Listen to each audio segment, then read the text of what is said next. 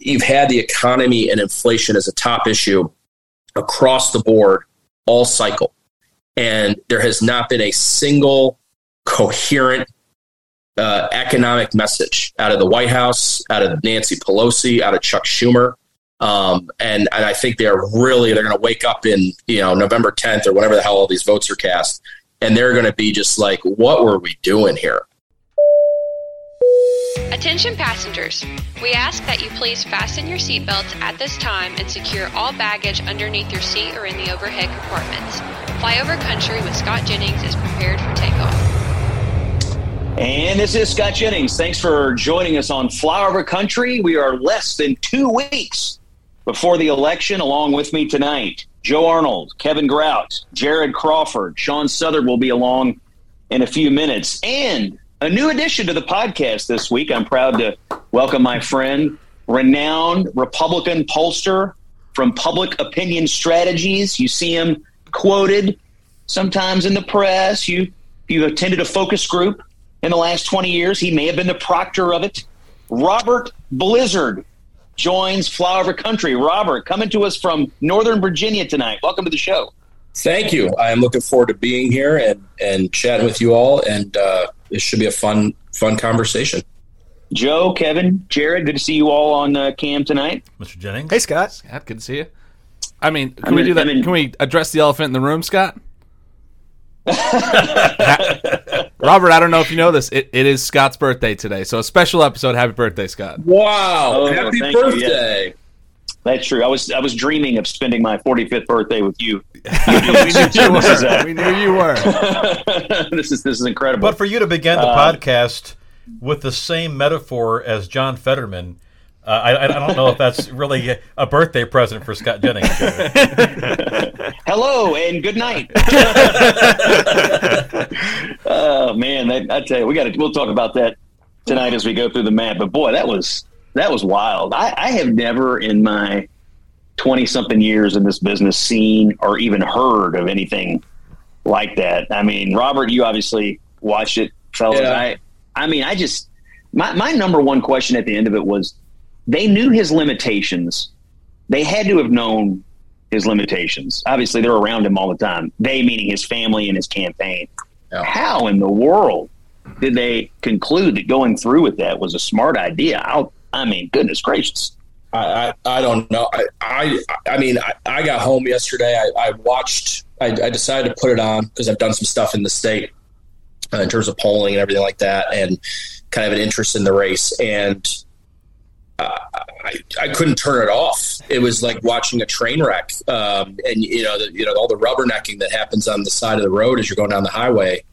I could not believe how bad it was, and I got to be honest.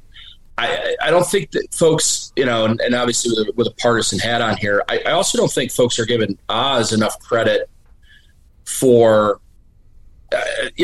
kind of being a little bit restrained, I think, in terms of how he performed, because he could have gotten overly aggressive. He could have gone overboard a little bit, and the storylines might have been different out of it. But, look, there was a poll out last week that had, I think it was a CBS poll, that said about 30% of Pennsylvania voters were indicated that they were going to watch the debate. I'll tell you right now, if 100% of Pennsylvania voters watched the debate, there would be no way that John Fetterman would win that race. I mean, just no way. But I think that we'll just have to see how it plays out here over the next, 10 days left or so. Yeah, I want to get into Pennsylvania. When we go through the Senate map, that'll be our number one state. And I know you've been doing some work over there and you have some views. I want to break that down. For our listeners of Flyover Country, the reason I invited Mr. Blizzard on the show this week is because Robert does as much polling as any Republican pollster in America in Flyover Country. I've certainly known Robert many years from work done in Kentucky, but all the states that we sort of talk about in terms of Flyover Country and the politics of Middle America, Robert, I think, has a finger on the pulse of them because of all of the public opinion survey work and the focus group work he's done. I trust his judgment and his opinion quite a bit. And with 2 weeks to go until Election Day, I wanted to get a real working pollster's eye view. And Robert, First of all, you're a working Republican pollster. You get hired by campaigns and independent expenditure groups. You're not a media pollster. Nope. You're not a someone who is sort of superficially doing this. You are providing data to campaigns, and I was hoping you might talk a little bit about your career and your company, but explain maybe the difference between the kinds of polls and products you produce for campaigns and political entities versus what we might be seeing in the media day after day after day. Yeah, no, I mean, I think the biggest difference between what I do and other kind of I think true campaign pollsters do versus what a lot of your listeners here, may see on Twitter or read in their local paper, or see on local television, is the media polling, if you will, especially the state-by-state media polling or even congressional district media polling, where you have a news organization sponsor a survey. I mean, Scott, we could even go all the way back. I don't know, but I mean, remember the Bluegrass poll in Kentucky and just how that would go. There's also many academic institutions that will sponsor a poll: Quinnipiac, Marist, Emerson College, and so what their goal is essentially to help media organizations, I think, drive media coverage of the race, drive clicks online, and they're mostly focused on the horse race. Who's up, who's down, what's the score? They're up 1, they're down 2, they're up 3, to try to drive a story. Our job on the campaign side, as you said, a kind of a working Republican pollster, is essentially very different than that. Our job is to get people to win races and position our candidates or our campaigns, or if we're polling for a public affairs or corporate client, positioning them to win a battle of public opinion. To me, what's funny is I was talking to someone about this the other day. Most people, when they see a media poll, something out there in the public realm, the first thing they do is look at the ballot. What's the horse race? Who's up? Who's down? What's the score, if you will? To be honest, I mean, that's one of the maybe third, fourth, maybe fifth things I look at when we do a survey. Because what I'm looking at is what are the trend lines in the race? What do the verbatims or open-ended comments say in the survey? We're digging deeper into crosstabs. Most public polls out there, Scott, as you know, do not really give much in terms of crosstabs or even methodology about how the survey was conducted and how they gathered the responses. And so our job is really to figure out wherever we are in terms of the ballot, let's say October 15th, whether we're down 2, up 2, tied, or wherever we are, how do we position our candidates and our campaigns to be in a position to win on Election Day? And so for us, it's much more about message testing, issue development, digging into crosstabs to help influence our media buys, our direct mail targets, our digital targeting. And so it's a much more, I think, nuanced look at polling than just the horse race stuff you see in the public realm. Let me ask you about the horse race question, which I hear you on your lack of interest in that versus other things. For most political observers, they wake up every day and they're desperate, as you said, for that horse race data all day long. It seems like in this cycle, we're getting data in Pennsylvania, Georgia, Arizona, and other states. Some of it's coming from people you've heard of. Some of it's coming from people I've certainly never heard of. And the data is often so close, in such and such state, this person's up 1, now they're down 2, now they're up 1, now they're down 3.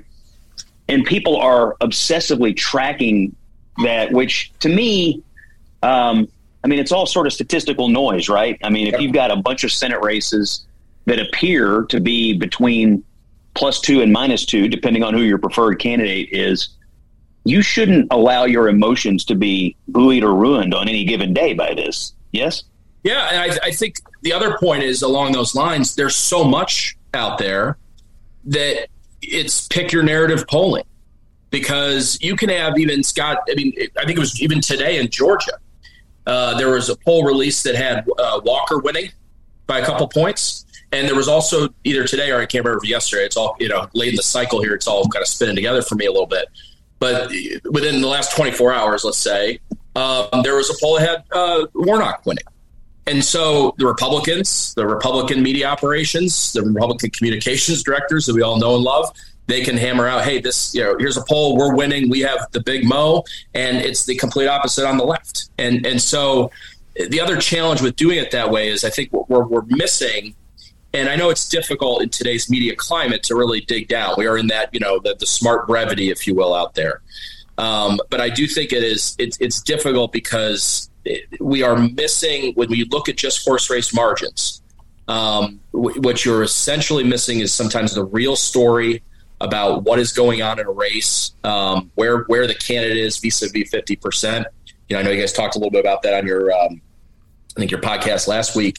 Where the vote share is of somebody, and I think the big story to me this cycle is the Democratic candidates especially for U.S. Senate, especially in a federal race, and obviously I think this will play out on the congressional side.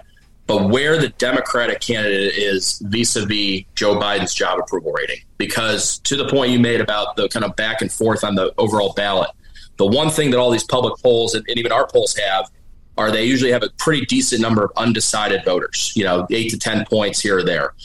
The one thing that there's very few people that are undecided about is Joe Biden's job approval. And that's not dissimilar to what we saw, 4 years ago with Donald Trump. I mean, I still never met somebody who is kind of iffy on Donald Trump. And same thing with Barack Obama. And so there's a hard number there of support for kind of the Democratic Party. And that's where Joe Biden's number is. And it's very, very difficult. And I've looked way back at this. It's very, very difficult for any candidate, especially in a federal race, to run more than a handful of points ahead of where their president's job approval rating is in their state. There's obviously some exceptions in there over time. You got like the Mansions of the world and Tester, Montana, and Alaska's always kind of fuzzy.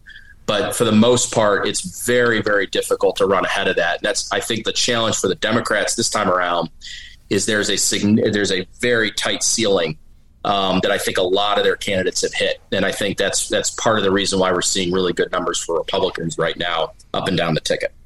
The voice you're hearing on the Flyover Country podcast this week is Robert Blizzard, one of the top Republican pollsters in the country of Public Opinion Strategies. Robert, as you advise people who are interested in the outcome of this midterm election, who are checking these polls every day, what is the number for Joe Biden?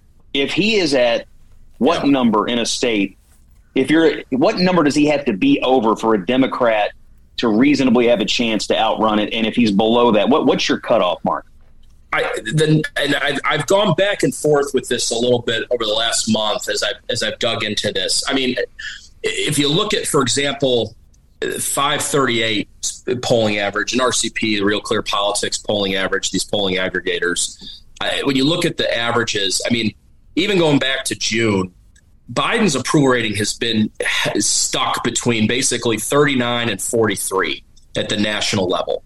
And so the number that I keep coming back to is probably about 42% for Biden. And I think the good rule of thumb, and obviously there's going to be some exceptions out there, but the good rule of thumb is if Joe Biden is at 42 points in terms of his job approval rating, 42% or higher, that I think a Democrat can win that race. I think that's the far end of the ceiling, with a Democrat getting maybe 48, 49%, a couple points going to a third-party candidate and winning a race. But if they're under 42, I mean, if you're in a state where Biden's sitting at 40 or 41, to ask a Democratic candidate to run 8, 9 points ahead of where Joe Biden is, very, very difficult. And again, historically, it just has not happened.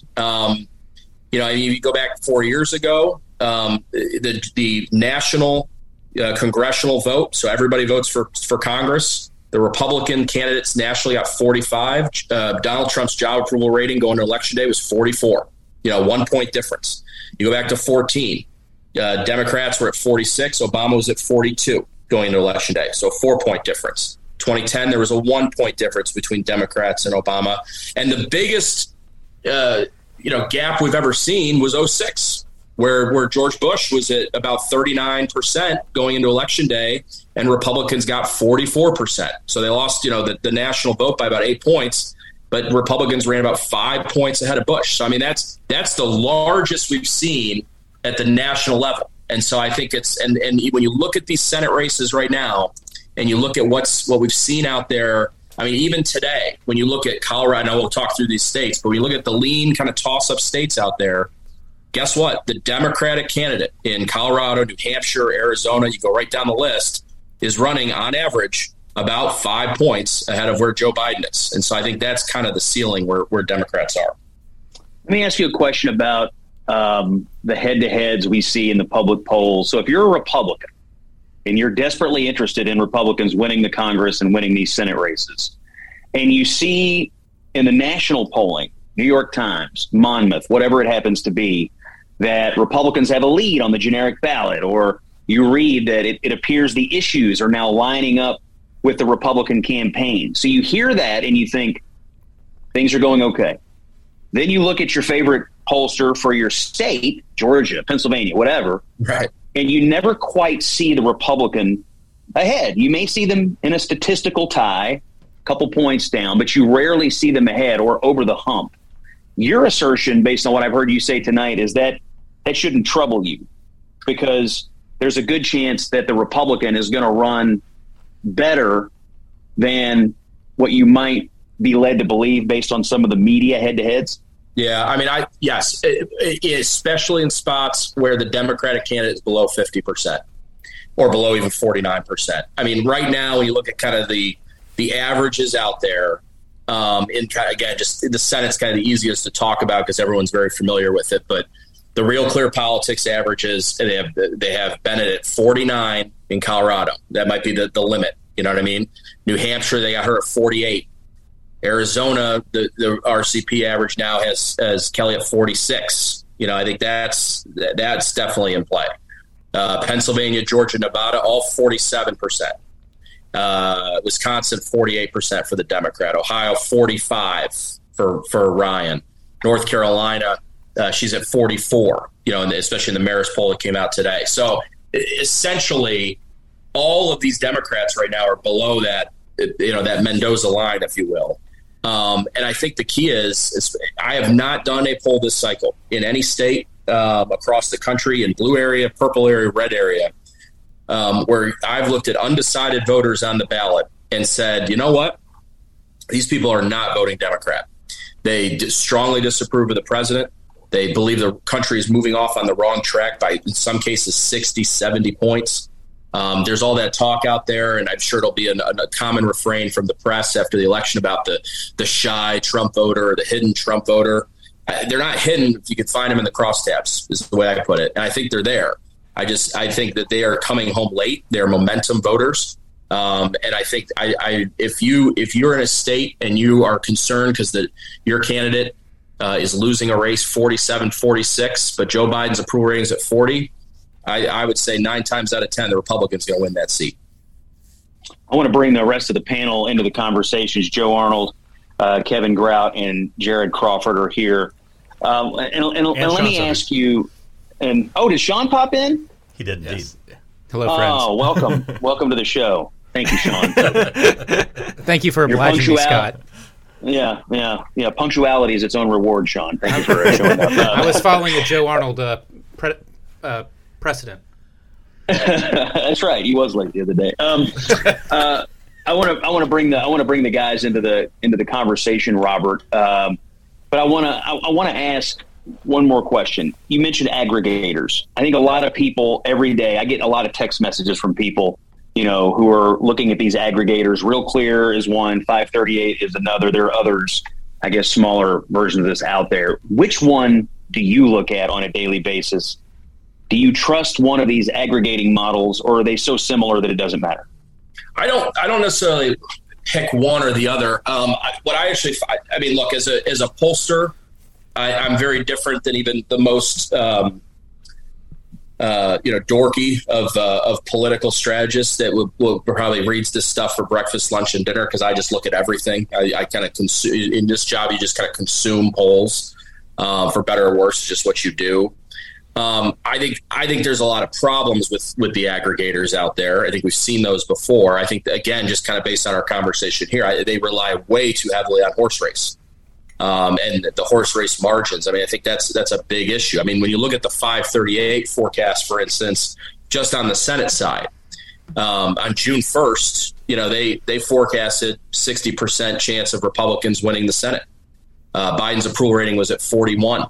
The generic ballot nationally was a 2-point deficit for Democrats, basically dead even, right? Today, October 26th, Biden's approval is, again, essentially the same, 42%. The generic ballot is, a little bit of a Republican advantage, yet for some reason, Republican Senate control is only down now to 45% in their forecast. I don't know what the hell they're looking at. The other problem I have with some of the aggregators is they assign grades to certain pollsters as if they're predicting the race. Again, my job's not, I'm basically, and Scott, you know this from all the campaign work we've done over the years, it's October 26th. This is my last week polling for races because we're using this to make decisions, not to try to see who gets the score right. Nobody cares. We're trying to win. And so I think that's the other challenge here. And there's a lot more bad polls, right, to go out over the next 10 days out there. And I think that's a big problem because when you're deciding, who's a good pollster based on the horse race, and especially when you look at kind of our side, and I have a lot of good Democratic pollster friends. I mean, I use the example of a couple cycles ago. I was polling for Claudia Tenney, as I still do, up in New York 22, and our last poll was in the middle of October, and we were down. I think 2.5, 3 points. We were down about 3 points, and we looked at the data. We made decisions based on the data. We made messaging and tracking, and here's what we should do, and here should be our targets, and we basically used it as a strategic vessel to make tactical changes, and we win the race.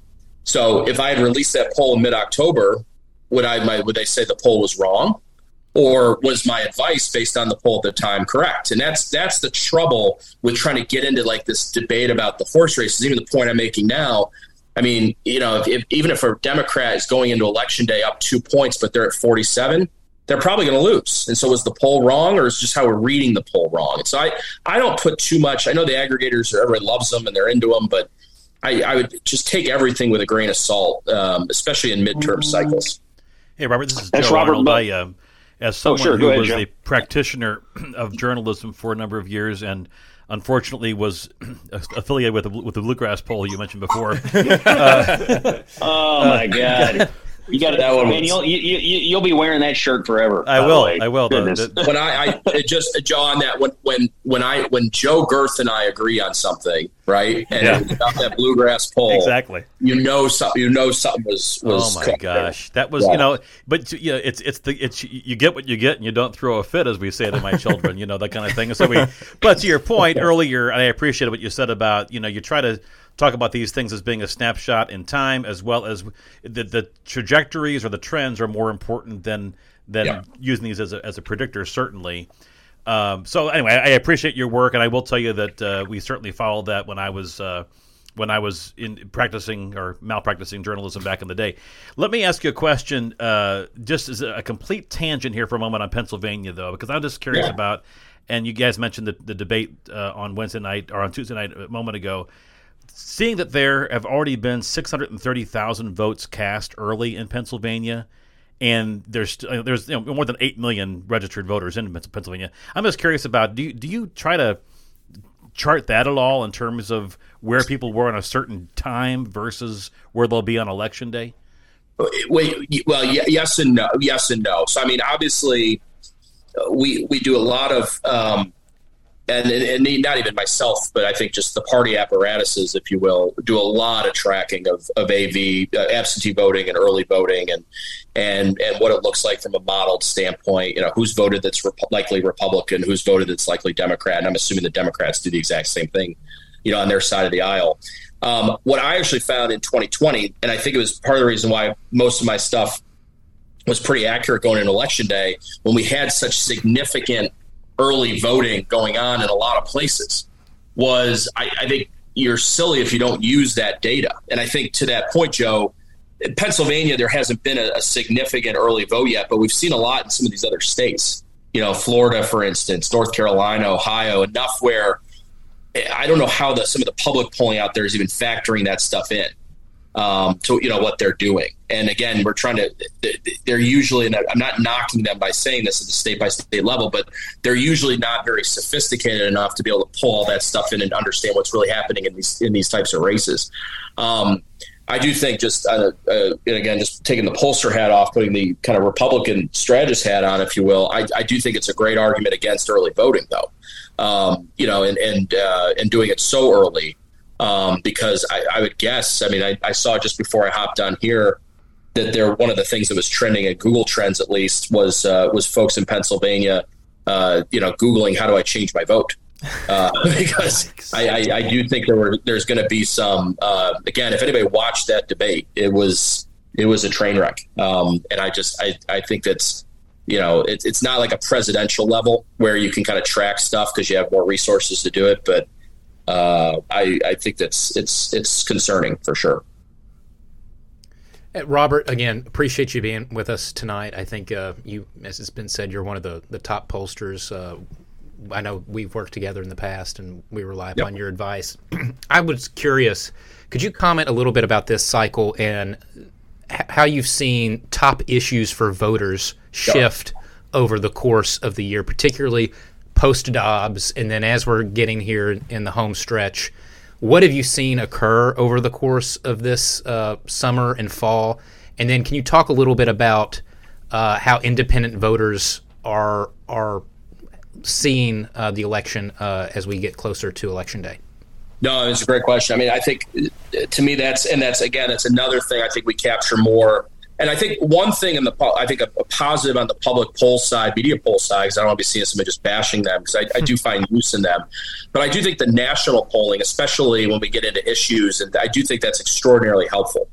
And I think you can watch the trend lines on that stuff. But to that point, we've been looking at, I think, essentially voters kind of talking and candidates at some point now kind of talking over one another. To the other side. Republican voters all cycle have been extraordinarily focused on jobs in the economy. There's a lot of economic anxiety, as we know, out there. Cost of living, inflation, rising costs just in general.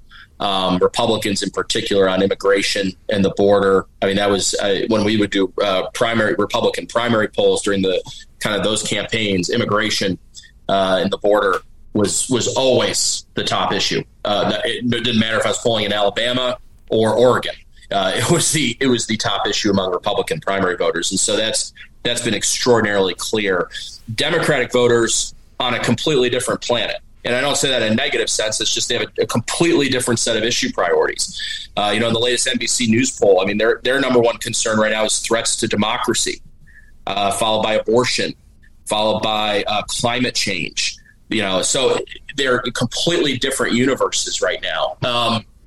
And I think the benefit for Republicans this cycle is that independent voters, kind of the second part of your question, independent voters look and feel and are acting, and I think they're going to vote much more like Republican voters this fall because they are much more focused on personal pocketbook issues, costs, inflation, supply chain problems, their 401ks getting destroyed, the economy, education, which I think is another kind of under the radar issue right now that for Republicans. And then the other issue I think that's been uniting Republicans and I think a subset of independent voters in the suburbs is crime and public safety.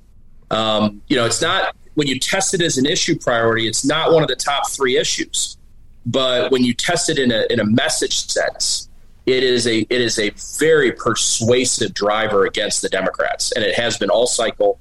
And I think we were talking about Pennsylvania earlier. There's obviously a lot of talk about Fetterman's health now, but the reason that race is where it is today is the crime issue. There's no doubt. They have just pounded Fetterman on crime, and that's happened there. And so these independent voters, and by the way, disapprove of the president by 2-1. That's just kind of that under the radar point, but I think it's really important right now. Robert, I want to get to Kevin in just a minute. I know, and I agree with you that Republicans have been fully focused on inflation and the economy for most of the year, but the crime issue to me, you mentioned it's been really what reeled in Fetterman in Pennsylvania, but it also seems to me it's what has sunk Mandela Barnes in Wisconsin. I think it's prohibited Sherry Beasley from rising in North Carolina. I think it's why the New York governor's race is closer than it ought to be. So in this particular case, why do you think that is? It's, as you mentioned, it's not the top issue, but it's visceral, it's emotional. And I was wondering if you could speak to why that is. Why is it that something that is third or fourth or fifth on the list could be so determinative when it comes to reeling in an opponent? To be honest, I think it's because it's the clearest contrast. And I think it's the easiest contrast for voters, especially suburban voters across the country, to truly see the differences between the two parties. And I don't think it needs a lot of education. When I mean education, I mean, trying to explain your 5-point economic policy or here are the 3 steps we're going to take toward, solving the inflation problem or, whatever. It's very simple. And I think the other point is I think it's very believable for voters that the crime issue has happened in urban areas. It is started kind of with the riots and everything kind of coming out of the during the pandemic, in a really bad spot. Regardless of whether the actual crime rates are up or down in a district or a state, the perception among voters is that crime is rising.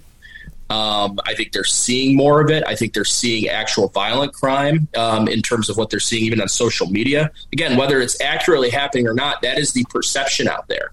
And I think it is the easiest thing for a voter to believe that the Democrats have been not soft on crime, but weak on crime.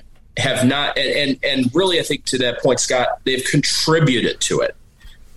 With some of their policies and allowing things to go on and look the other way a bit in some states and during even the riots, post-Floyd and everything like that. I think there's just been a little bit of it. I mean, hell, I do a lot of work in Kentucky. I saw last night there was a story in Louisville that I think you tweeted about it today. I think that's where I first saw it.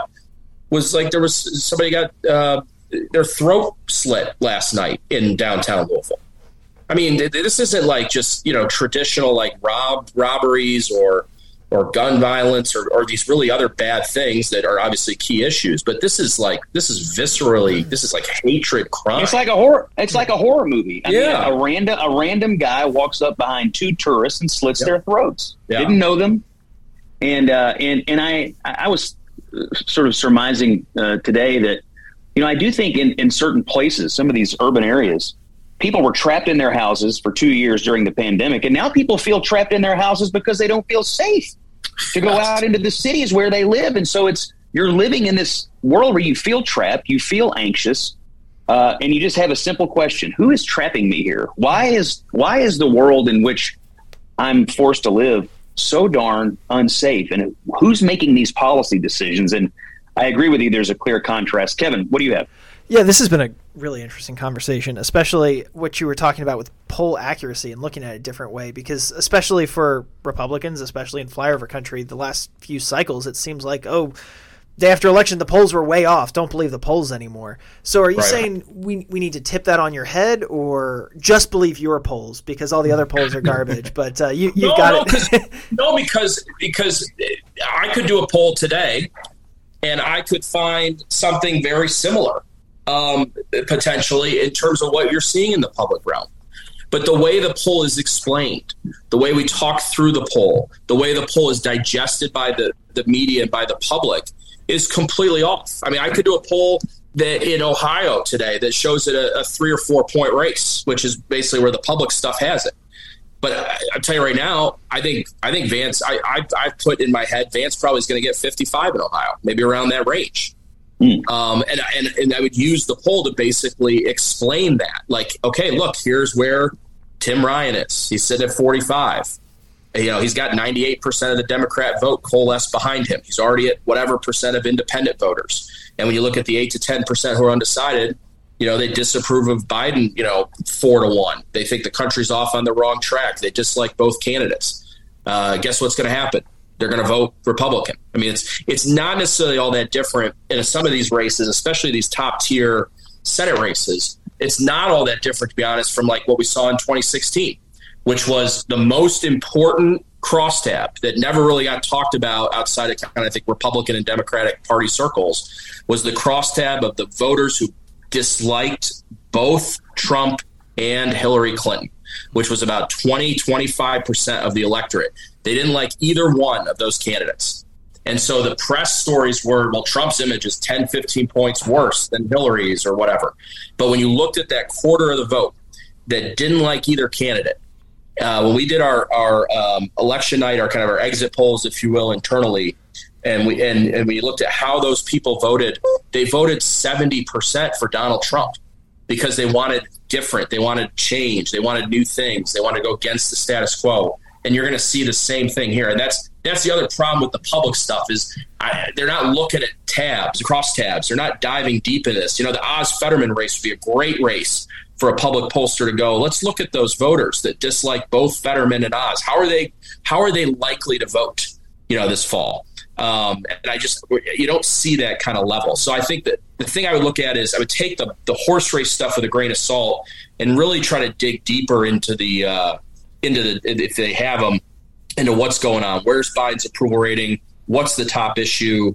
Who's trending in the right direction? But it's hard because, some stuff is not really meant to be something that the public is really, should be dealing with. And so you got these aggregators out there, the 538s and others, they're trying to forecast and all this stuff. But all I think that does, guys, I think that just adds to confusion for people. And then there's always going to be problems with that. So what you're saying, when we Monday morning quarterback, we don't blame the pollsters, we blame Scott and his friends for not explaining it well enough. No, wait a minute. Good to know. On. That's what we do. Yeah. We're the weathermen. We are the hey, is it raining or snowing or sunny outside? And then it's Scott and his team's job to solve the problem. So if it doesn't get solved, it's not the poll. The poll wasn't wrong. Right. I like that he said Scott and his team, because then that's now us. Okay. Too. That's right. It's mostly you guys. Yeah. Right. Robert, I want to ask you about the two issues for voters that, to me, and we've talked about this tonight, that are kind of those unique issues: crime and abortion. Cost of living, the economy, gas prices tend to be both top issues, but also motivating issues for voters. They really kind of get you up and get you to the polls. Coming off, the sort of the summer of the riots, the Dobbs decision, I imagine our friends on the left said, this is our moment to seize on this. Post riots, our side sort of said, like, let's seize on this. Crime in cities, especially Philadelphia, St. Louis, obviously on the rise. Democrats pumped millions into making abortion a huge issue. We pumped a lot of money into making crime a huge issue. Crime is now a top 3, top 4, top 5 issue. Abortion isn't. What did the other side do wrong? I mean, what when you see a poll that says, here's our moment to seize on this issue, and Democrats spent upwards of hundreds of millions of dollars and it didn't register. I mean, what went wrong there? Why is it not registering with voters? And then what can kind of go right there? I mean, those are the questions that I would ask the Democratic strategists, to be honest with you. I mean, because the thing I struggle with, and a lot of times, and you guys know this, and I know Scott knows this from all of his experience in these campaigns, is a lot of times you start thinking about, okay, what if we were the other side? Yeah. What would we do? When you're in a wave year like this, it's hard. You're fighting uphill. So what do you do? The best, most efficient way to win when you are on the other side of a wave is to make your individual candidate an unacceptable alternative. And that means that's straight one-on-one character. You can't get into issues. You can't get into policy. You really got to make that person unfit for office. That's the way you survive a wave, because everybody wants to vote with that party, and you've got to kind of convince them that, they got to check their partisanship at the door, which we all know is also becoming, much more difficult to do. The abortion thing, I think the challenge there is, there have been these the economy, the inflation have been across the board along the top, the main issue, basically for the better part of the cycle, right? But these one-off issues have popped up for Democrats, whether it was gun violence, and then it goes back down. Whether it's threats to democracy are gone back down, whether it's the Supreme Court fight, whether it's whatever. And abortion, I think, had more staying power for the Democrats and the Democratic base, because I think the Democrats did a nice job over the summer really focusing in on that issue and making it a centerpiece. And then I think they lucked out by having that Kansas ballot issue, if you guys remember, where it went down, and it kind of fed this media narrative and their narrative that this was changing the zone. This was changing everything that was really going on in terms of the issue agenda for voters. The problem with that is I never saw a single survey between Dobbs and now that saw the abortion issue rise above maybe 3 or 4 with independent voters. It never moved. It was a Democratic voter concern. It remains a Democratic voter concern. It is not something that Republican independent voters have focused in on. And the reason I say she asked Democratic strategists about all this is you've had the economy and inflation as a top issue across the board all cycle. And there has not been a single coherent economic message out of the White House, out of Nancy Pelosi, out of Chuck Schumer. And I think they're going to wake up in, November 10th or whenever the hell all these votes are cast. And they're going to be just like, what were we doing here? Because it's mind boggling to me when you see the same data over and over again, and you just don't see them even remotely talking about it. And in their campaign ads right now, they're hitting us on abortion everywhere. I mean, like that's the only issue going on. It's not the economy. It's not cost of living. It's not the border being open. It's not our crime. It's not schools being closed. It's not even healthcare or guns. It's just abortion everywhere. And I think they are going to be a lot of Monday morning quarterbacking about an economic message for Democrats going into 23 and 24. Is it possible, Robert? Scott, I'm sorry if I could. Is it possible, though, that abortion is maybe a very narrow antidote? In other words, if you're a Democratic strategist and you're saying, what is the one thing we can do to be able to break through? You were saying before is to disqualify a candidate because of whatever they're unfit for office. Is maybe this position being unfit among suburban women? Maybe. I think there's a little more of a tug of war with suburban women, with especially I would kind of say the white college educated suburban women, like more of a narrow look. But guys, I gotta be honest with you. I mean, we've always struggled with that group, and we are going to continue to struggle with that group. Even with Youngkin winning in Virginia last year, when you look at the exit polls, Republicans still have issues with that. That white suburban independent woman audience. And so I think the abortion, if it wasn't abortion, guys, it would have been something else. It would have been gun violence. It would have been healthcare. It would have been something on, something. It would have been that. I think abortion's filling that void about what that issue is for those folks. Yeah. Robert, one question for you about the House. Yep. I know you're polling in a lot of House races, and then Joe is going to run us through the Senate map, and I want to do some quick vignettes on each Senate race based on your observations. It strikes me, based on the national winds and the way they appear to be blowing, and also just me interpreting where the Democrats have retrenched, where they've moved their money, where they're investing, and where the Republicans are investing in certain blue areas. It strikes me that right now the expert forecasts on the range for Republican pickups may be understating what could happen on election night. At this point, if I got asked on television, I'd probably say we're at north of 30 right now. I know a lot of the forecasts still have it in the 12 to 20 range. Based on your polling with all the House races you're involved in, is that what you're seeing? Is that your gut instinct, or are you still a little more muted on the House? I'm probably more bullish on the House than the Senate. I'm very bullish, I think, on the Senate. Much more. Scott, you've worked with me on campaigns. I'm getting attacked now by Republican friends for being, where's this Robert Blizzard been, Mr. Optimism? But let me just tell everybody that listens to the show, if you want to feel bad about your campaign, if you want to feel bad about the job you've done for the last year, if you want to feel like you're a total failure call Robert and get a polling briefing in your campaign headquarters. And if you feel like in your organization morale is too high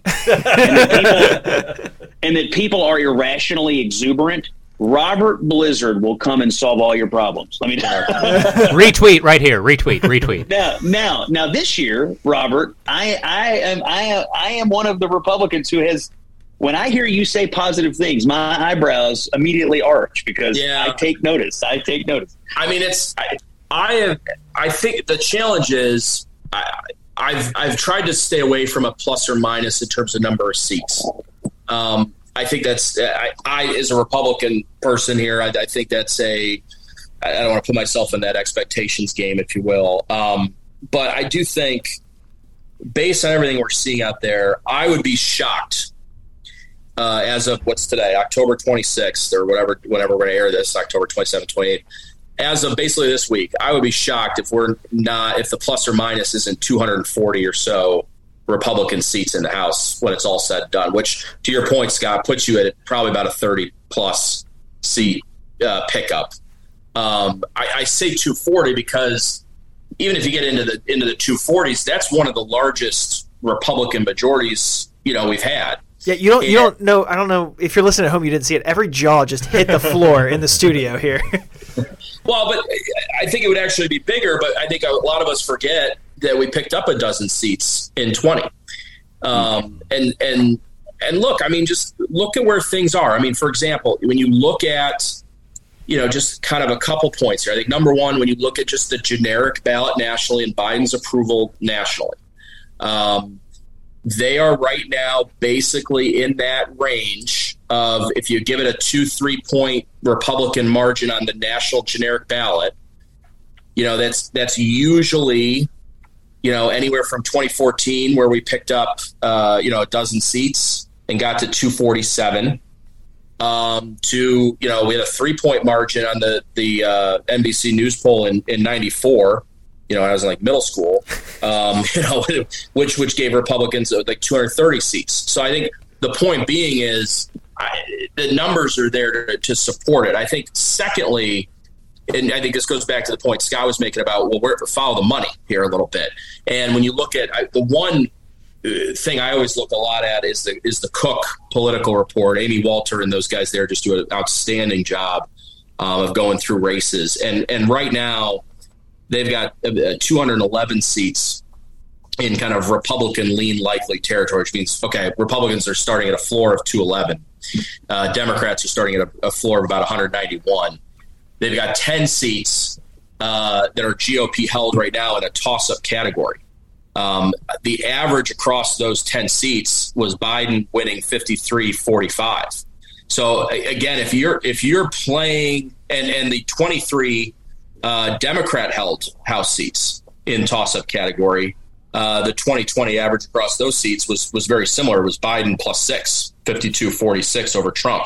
If you are playing in, if those are the toss-ups, that's yikes. And usually what's happened the last few cycles is those toss-up seats tend to all go in one direction. And so if Republicans win even 3/4 of those toss-up seats, I mean, that already puts you at 236, 237, somewhere in that range. And I know just because of some of the ones I've seen polling in, internal polling in some of the even the further edges of their spots, I mean, there's some winnable seats there as well.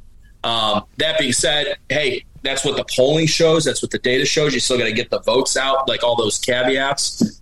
But I'm pretty bullish on it. I mean, guys, look at the places where we're playing. I mean, Connecticut 5, Rhode Island, the Maloney seat in New York, Oregon, 2 seats in Oregon, Pennsylvania seats, the 2 seats here right around the corner here for me in Virginia, the Spanberger seat. I mean, if you're playing in all those seats, that's usually a recipe, and it's the whole cycle.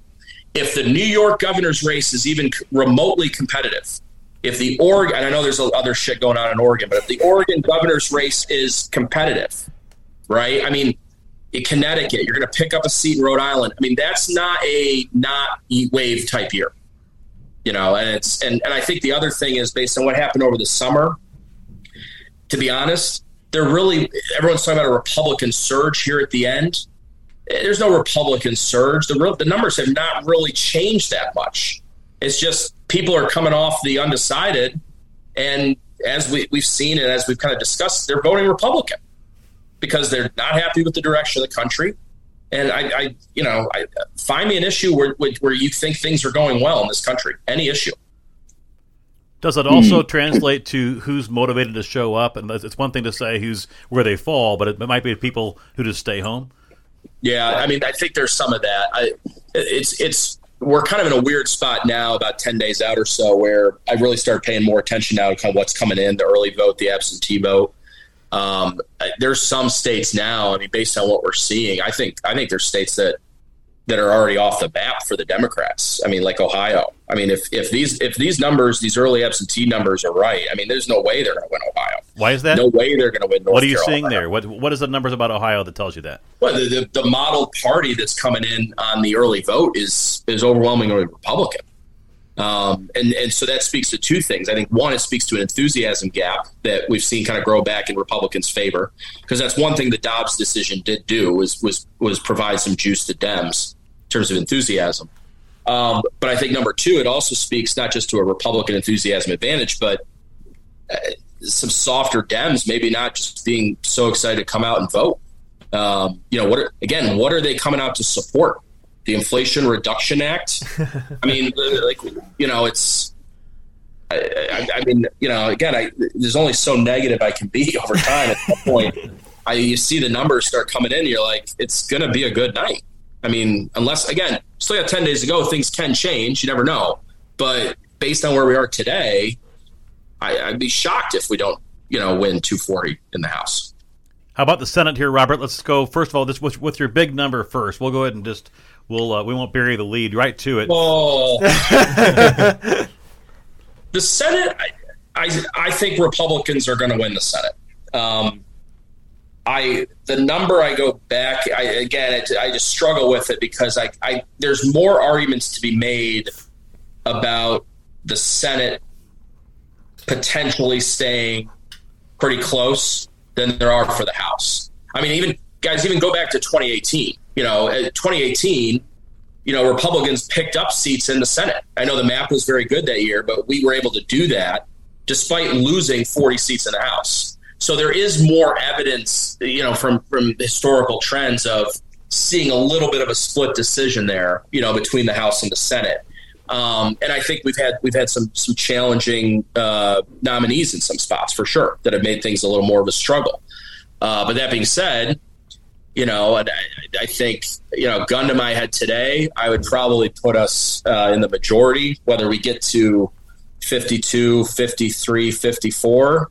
I think just depends on a number of different, factors out there, and how deep this really goes. So maybe not a runoff in Georgia. Go ahead, Scott. Well, Robert's predictions are very important. The way we fund the Flowery Country podcast is by voting on the predicted markets. And so we're basically invited you on as this is insider revenue model. Yeah. All right, you want to run us through the map? Let's get quick hits on each race. Give us your 15 seconds on each state. Joe. Well, we just did Pennsylvania, but let's go ahead and stay there for a moment there. Let's go. What do you think about Pennsylvania? I think it's been a very, very tight race. I think it's a state where Fetterman, in all the public stuff and all the other stuff I've seen, has been sitting, just below 50% of the vote, really since he became the nominee. I think the race has been, he's been getting about 98, 99% of the Democratic votes already been coalesced. I think he's very close to it and been close to a ceiling. Which is why Oz has been growing, because those voters, as they've kind of come off, and some of those Republicans who are not real happy about Oz coming out of a very contentious primary are kind of coming home here at the end. And I think that is a very tight race. And I think the challenge with that race, as opposed to the others, is that's the only one that I think is on the map right now that's a possible pickup for Democrats, possible. And so that's the one where you could see. It's almost like, if you're going in for a touchdown and the 1 yard line, you fumble it and they go back the other way, you have that big 14-point swing. You have a big swing there if we lose Pennsylvania, because now you drop down to 49 and you got to win 2, to get up across. So I think that one is is difficult. But going into it right now, I'd rather be Oz than Fetterman the last 10 days of the race. So in Georgia, we have more allegations coming out Wednesday against Herschel Walker. This is happening like in Pennsylvania, where you have this pretty big amount. Despite the voter suppression in Georgia, a lot of people voting early. Jim Eagle has landed. That's right. All right, Georgia. I don't know. Georgia. Jeez, start with the hard ones. Well, in case he has to go, in case the flag football team calls. Go ahead. No, I think with Georgia, everything that I've seen indicates it potentially is headed to a runoff situation. So I'll kind of just play pass a little bit with Georgia and just do that. Just in the spirit of just complete honesty here, I will. Regardless of what any poll shows me, I'm going to think Herschel Walker is going to win that race for whatever reason. I think it's the same reason I'm sitting in my office here and I have pictures of Deshaun Watson up in my office here because he won a natty for Clemson and Herschel Walker won a natty for Georgia. And I think it's going to be really hard for a lot of Georgia voters to turn around and not vote for him. I also think it's kind of similar with the challenges with talking about the Fetterman race. Despite all of the problems Fetterman had last night and all the issues that he's had, and you feel bad for the guy, obviously, but the problem with it is we are so partisanized, we are so polarized right now that it's hard to believe any Democrats are coming off of Fetterman. And I think it's similar with Georgia and Herschel Walker. And I also think you got Brian Kemp who's going to help him out. So I think I would probably lean still into Walker in that race, but that one could be headed to a runoff as well. You already mentioned Ohio and Vance there. We'll go ahead and put Florida in the same category. Let's go to North Carolina.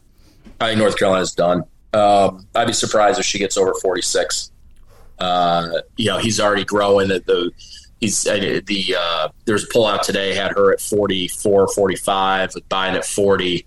The early vote, absentee vote, that stuff that's come in. I don't think that'll be on the radar. I think it'll be an early call on election night. Curveball here, New Hampshire.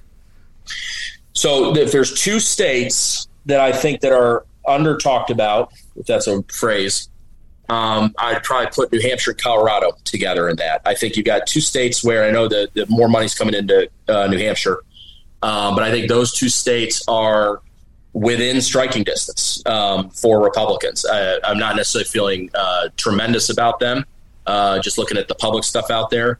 But I think they are definitely within striking distance because, again, in both of those states, New Hampshire, I think, is closing a little bit more now than we've seen, but we haven't really seen much in terms of anything publicly from Colorado recently. But Colorado, Bennett was at 49. Biden's approval is about 42. So, again, that's right on that. As Scott asked that question earlier, that 42 might be that Mendoza line. And then New Hampshire, again, she was at, I think, 48 in a poll today or 47, somewhere in there. Biden low 40s, more money. Danger zone. Yeah. It's one of those ones where, maybe. I think, to me, guys, that's the difference between the wave years we have now and what we saw in 2010 and 94 and in 06 to some extent. In those wave years in the past, one party was not enthusiastic and the other one was jacked up. And now what you've got is you've got jacked up both R's and D's.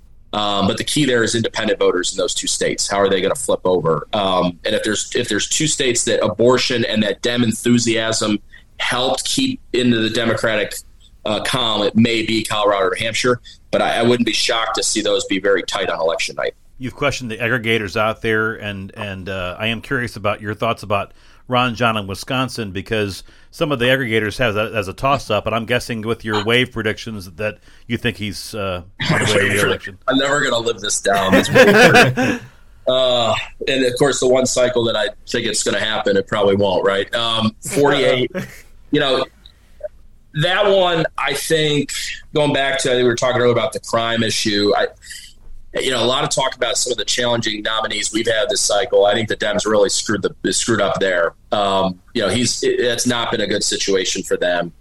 The Marquette poll, which of all the public ones out there, is one of the more reputable ones up there in Wisconsin. I think their last poll had him up 5 or 6 points over 50.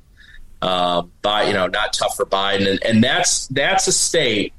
And it's kind of similar to another one I know you're probably going to get to in a second, where a general rule of thumb, even though just the Biden 42 number, but the other general rule of thumb is think of states that have high proportions of white working class voters and white blue collar voters, because those are the types of states that are as black voters and Hispanic voters and younger, well, Hispanic to an extent, I guess you should say, and younger voters and urban voters have kind of trended way more Democrat, more progressive, more liberal, more left. I mean, I think we are going to see shockingly insane numbers among rural voters across the country. We were all, remember, very surprised with how well Youngkin did in Virginia with that rural vote. I don't think anything, guys, over the last year has done anything to really make them happier about the direction of the country. And I think they're going to come out in droves this cycle. Before we go out west, just for Sean and Kevin's sake, how about Kentucky? You know, I think it's going to be the bet should be, where does Rand finish vis-a-vis McConnell McGrath? So, Scott, I don't remember, what was it? Is it 16 points? McConnell got to 60, right? Was it 58-42? I don't remember. Something like that. 60-40? Yeah, I thought it was 20. Yeah, I think it was 20. I think we got to 20. Yeah, I think that was when there was the vote switching that the Democrats allege went on here in Kentucky. I don't know if you all recall that. That was the original stolen election. 57-38. Yeah. What was it, 38? 58-38. All right, 58-38. 57.8. So, I think it's in that ballpark probably. I think I'd say Rand by 15, just to be somewhere in there. I mean, I've done polling all across the state in the last month. I've not seen anywhere where Rand's having any issues. And I don't know I don't know if Booker is going to get the turnout that he's going to need, especially in urban areas, Fayette County, Jefferson County, Bowling Green, Warren County. I don't think he's going to get it. So I think the real question is Booker in the 30s or in the 40s? And it's probably 40% is probably that plus or minus. I could probably make a case he's at 42 or he's down into 36, 37, 38%. This is flyover country overall, but I love the fact that Robert Blizzard knows Kentucky better than most Kentuckians. I mean, have you been here often? Yes. I mean, I've done focus groups in Pikeville. I've been to Hazard. I've done Owensboro. I've had great barbecue in Owensboro. I've also had mistakes in I think it's Owensboro. You guys correct me if I'm wrong, where I thought my flight leaving Louisville was at a certain time, but because of the time, the time zone changed? Yeah, I've spent way too many nights in Frankfurt for my own good. And haven't we all? That's like 2 or 3. We all have, yeah. Well, we won't ask you about Old Hickory versus Moonlight in Owensboro. Instead, we'll go out west, and let's go to Arizona. Let's go to that race. I think that's another coin flip at this point. Everything I've seen, I think Kari Lake wins that governor's race out there. I think Hobbs is running an atrociously bad campaign, and I'm saying that just objectively as a political observer. Just terrible campaign. Although I guess now after seeing last night, I can't really fault her for not wanting to debate because we saw how that worked out for Fetterman last night. But Kelly's consistently in that 46, 48 range, and Biden's approval's low.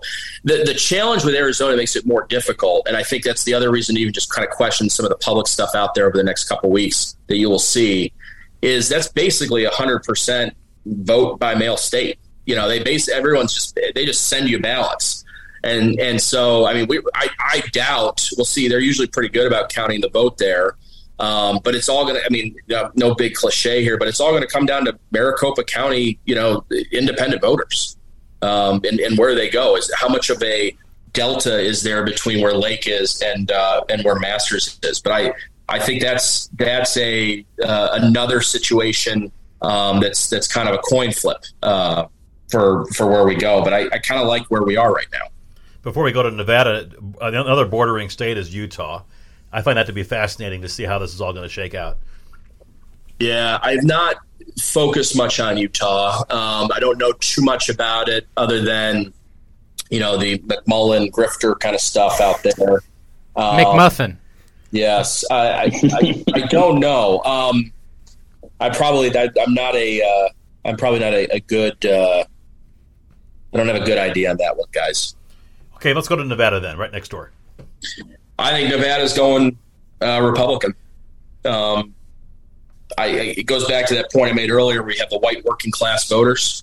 If there's one state that Trump probably should have flipped from 2016 to 2020, it was probably there. The biggest thing the Democrats have always had going for them there is obviously the Culinary Workers Union. Probably not too happy with how the last 2 years have gone. The economy, inflation, the COVID stuff, when you think about Clark County, that's problematic. And I think we've got some good candidates there. I think it'll be tight, but I like where we are there. And the other thing is that I think it's kind of under the radar a little bit in Arizona and Nevada. Nevada is, and to some extent Colorado is the Hispanic vote too, which is, it's we're not winning the Hispanic vote, yet. And I say yet, but oh boy, is it getting better for Republicans. And I think those are states where, when you're looking at races on the margins here, 3-4 points in that range, getting a certain number of Hispanic voters across your side is significant. And I think those are some places where, one of the stories out of this election could be that, oh boy, the Democrats, not only are they in trouble with just kind of white working class Americans, but the Democrats have relied on kind of this rising American electorate to get people like Obama elected and get anti-Trump people elected, if you will. But Hispanic voters are starting to turn. Scott was one of the first people I heard put Tiffany Smiley on the map months ago on this podcast, and it's been interesting to see some of the coverage out there. Do you think that she has a chance at all against Patty Murray in Washington? I've not done any personal polling in that race. I have not paid much attention to that. The other one, just talking to other states, the other two things that I just am starting to kind of keep an eye on here over the next 10 days are two big states, which is New York and Illinois. I am not saying that Republicans are going to win New York or Illinois, but Chuck Schumer 6 years ago got over 70% in New York State. I think there's a good chance he's in the 50s this time around. He's, again, if you think about it, they're going to get kind of close to what they're going to poll. I think him hitting 60 is going to be, challenging. We'll see. If New York City comes in big, gives them their usual 80% in the 5 boroughs, it could be kind of wild to see. Again, Schumer's going to win. There's no doubt. But where does he end up? And the other one, which, again, flying a little under the radar, I think we all forget that it was only, 6 years ago that, I can't remember, Mark Kirk was a senator from Illinois, a Republican senator.